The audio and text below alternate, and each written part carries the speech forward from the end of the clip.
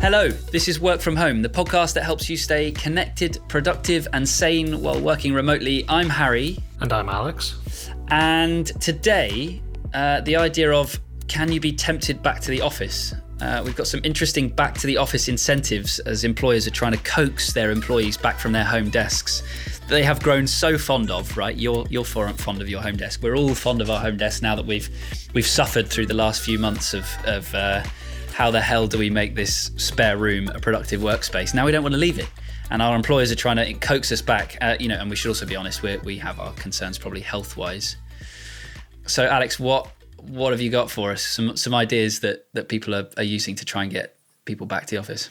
Yeah, this is taken from an article on wired.co.uk. They point to some of these interesting incentives that we've then had a look at. It begins with trying to coax people via the commute itself. So not just the office, but actually getting to the office. So there's a company here called Advent, which is covering the cost of taxis to the office for team meetings. Not for commuting, but just for the meetings. And this kind of plays into what we've been talking about previously when it comes to hybrid working from home and from the office, of getting people in for specific reasons. And it's quite interesting, they seem to be pretty on top of it, is that you need to have a negative COVID test within the past 2 weeks, and then you can get your free taxi into the office for team meetings.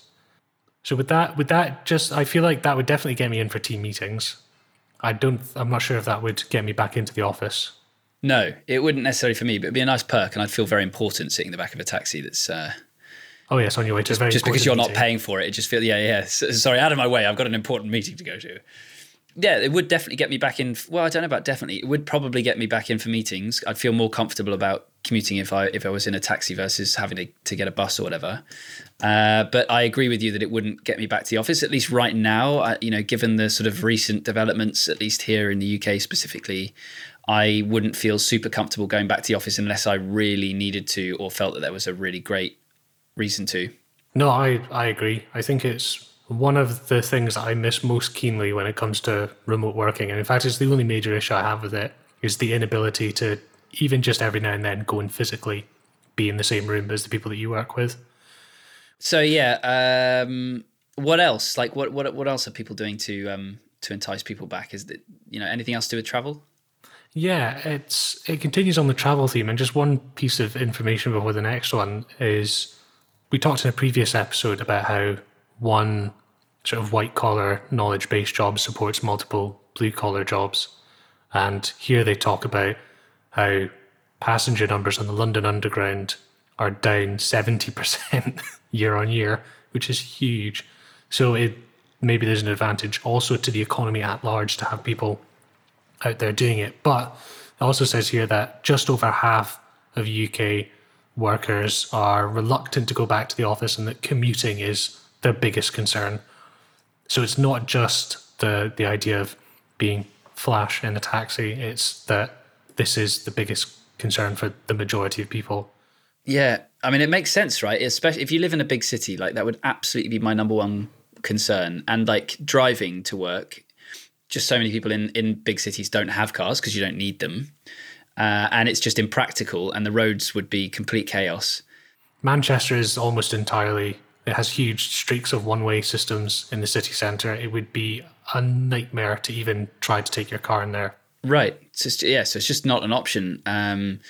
I would be really reluctant to get on public transport right now, particularly I used to live in South London, and I'd get the tube into Central London, the Northern Line, first thing in the morning. And I used to live in West London at another point. And so then getting the tube on the Central Line, first thing in the morning, it's sardines. It's like I've never felt more violated than first thing in the morning, especially in the winter as well, because in the winter everyone's wearing thick coats because you're outside, it's freezing, and then you come down into the tube and it's sweaty as hell, and so you're all crammed in with all your clothes on and everyone's boiling and sweating, and it's just the worst. So yeah, at this particular point in time during COVID, is about as appealing as a poke in the eyeball. So I'm not surprised. I think people have got to do a lot to make this appealing to people, to employees rather. Now obviously these are big companies with very, it's all very white collar stuff, But it's one of those things. It's like Google or Twitter. You know, you look at these companies and you would expect that in the future other people would follow suit. So this is not us assuming that everyone who listens to us is a Goldman Sachs investment banker or anything, but rather these are developing trends. So the first one here is Bloomberg, saying that there are 20,000 global employees. They're giving them all a daily allowance of 55 quid or $75 to cover their transportation costs. So if maybe, you know, you can't drive into the city centre if you wanted to pay for parking close to the city centre or a toll or, you know, anything like that, they'd cover it.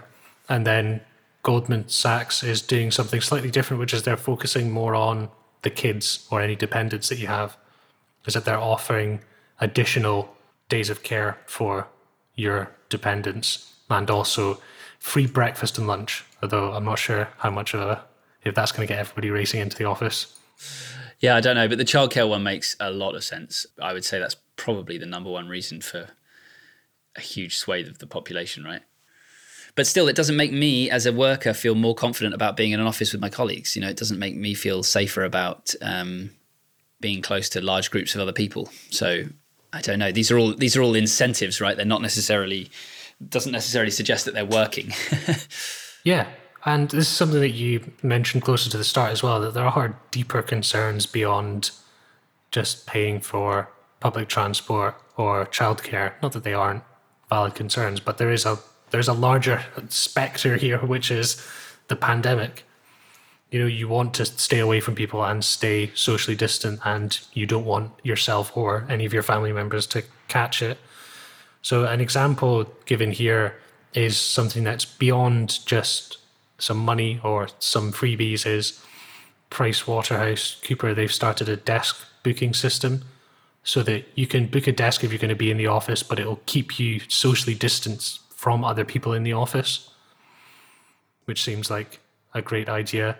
And one of the people they talked to in this article is talking about how there's a co-working space in Vienna where you have an app on your phone, and that's how you get in and book your desk and everything. So you don't touch anything and you don't talk to anyone unless you need to.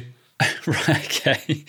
Yeah, I mean, that sounds really sensible. It also sounds really sterile and awful. But I mean, that's the point, right? Sterile is the point, I suppose. Yeah, I mean, I suppose I'm assuming that in this case they're going in to meet other people, unless they're a sociopath who just loves to be in the co-working space alone. So that is one of the main takeaways from this article, is that instead of blanket schemes or just money, which of course is great, is that everybody does have a slightly deeper concern, and it'll differ from people to people. You know, you obviously have childcare to think about, whereas me, you would have childcare and commuting to think about because you're outside of the city in this sort of semi-imaginary scenario, whereas I'm in the city but don't have you know, any dependents, so my concerns would be different. So maybe a commuting travel fund would be great, but I don't really care. I'd be walking anyway, so it needs to be more tailored. Yeah, you're right. I think so. And so, to you listening, what would coax you back to the office? Have your employers done anything that is effective? That's encouraging you or your colleagues to get back to the office? Do you need encouraging? Maybe you can't wait and you're rushing back. We'd love to hear your thoughts. Email us at wfh@lowerstreet.co. If you enjoyed today's episode, got some value from it, we would really appreciate a review. A 5-star review in Apple, Spotify, Stitcher, whatever app you're using. We would really appreciate a review. It goes a long way to helping us find new listeners to this here podcast. But in any case, we'll be back 3 times a week as ever. So tune in again very soon. Thanks very much for listening.